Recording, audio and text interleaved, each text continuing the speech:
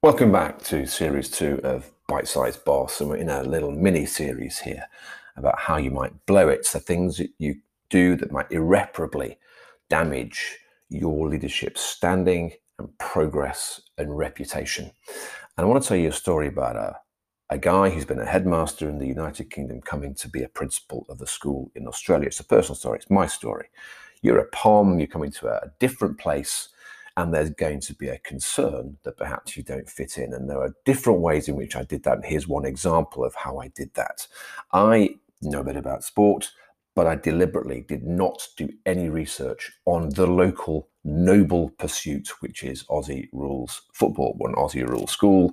I knew it was important to people. So I deliberately did not go through the YouTube clips and learn the rules and a few names of the players and all that. What I did was, when I got to that set piece event, the first match where lots of old collegians, old students from the school were there and the teams were playing, I went around every conversation and I said, tell me about this wonderful sport. And people loved educating me, feeling they were contributing to my knowledge and appreciation of where they lived and what was important to them.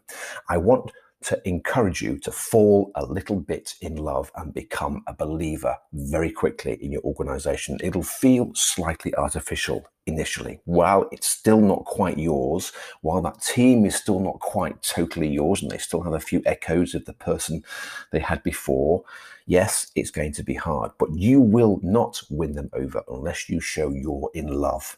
You're a believer in the organization or the team or the task that you're there to produce.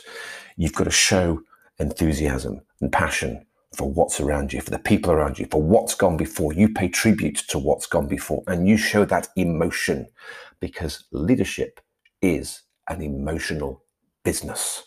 If you come across as a maverick, of someone who's not quite convinced, as someone who doesn't quite buy into the culture, the ways you do things, even though you might have a few suspicions about them, if you give that impression that you're not one of us quite quickly, then people will not believe you are with them.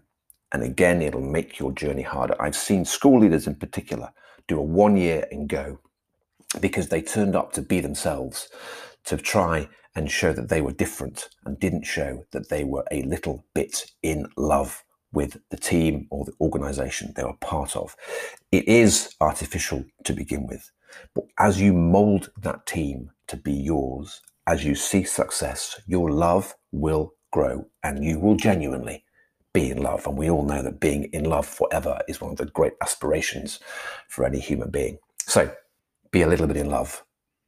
Pretend maybe at the start, build up your emotions, but as you mold it to being with you, you have people with you, and that love will become genuine. I know it's a tricky one, but this is an emotion business. It's a psychological business. It's not just a job that you get paid to do. It's a job that you are there to believe in if you're going to climb that ladder. I've been Bite Size Boss. I'm in love with my schools. I love the jobs that I've done, and that's really worked for me. And genuinely now, I have high regard for both places where I've been a school leader. Have a bit of love. It really helps the journey.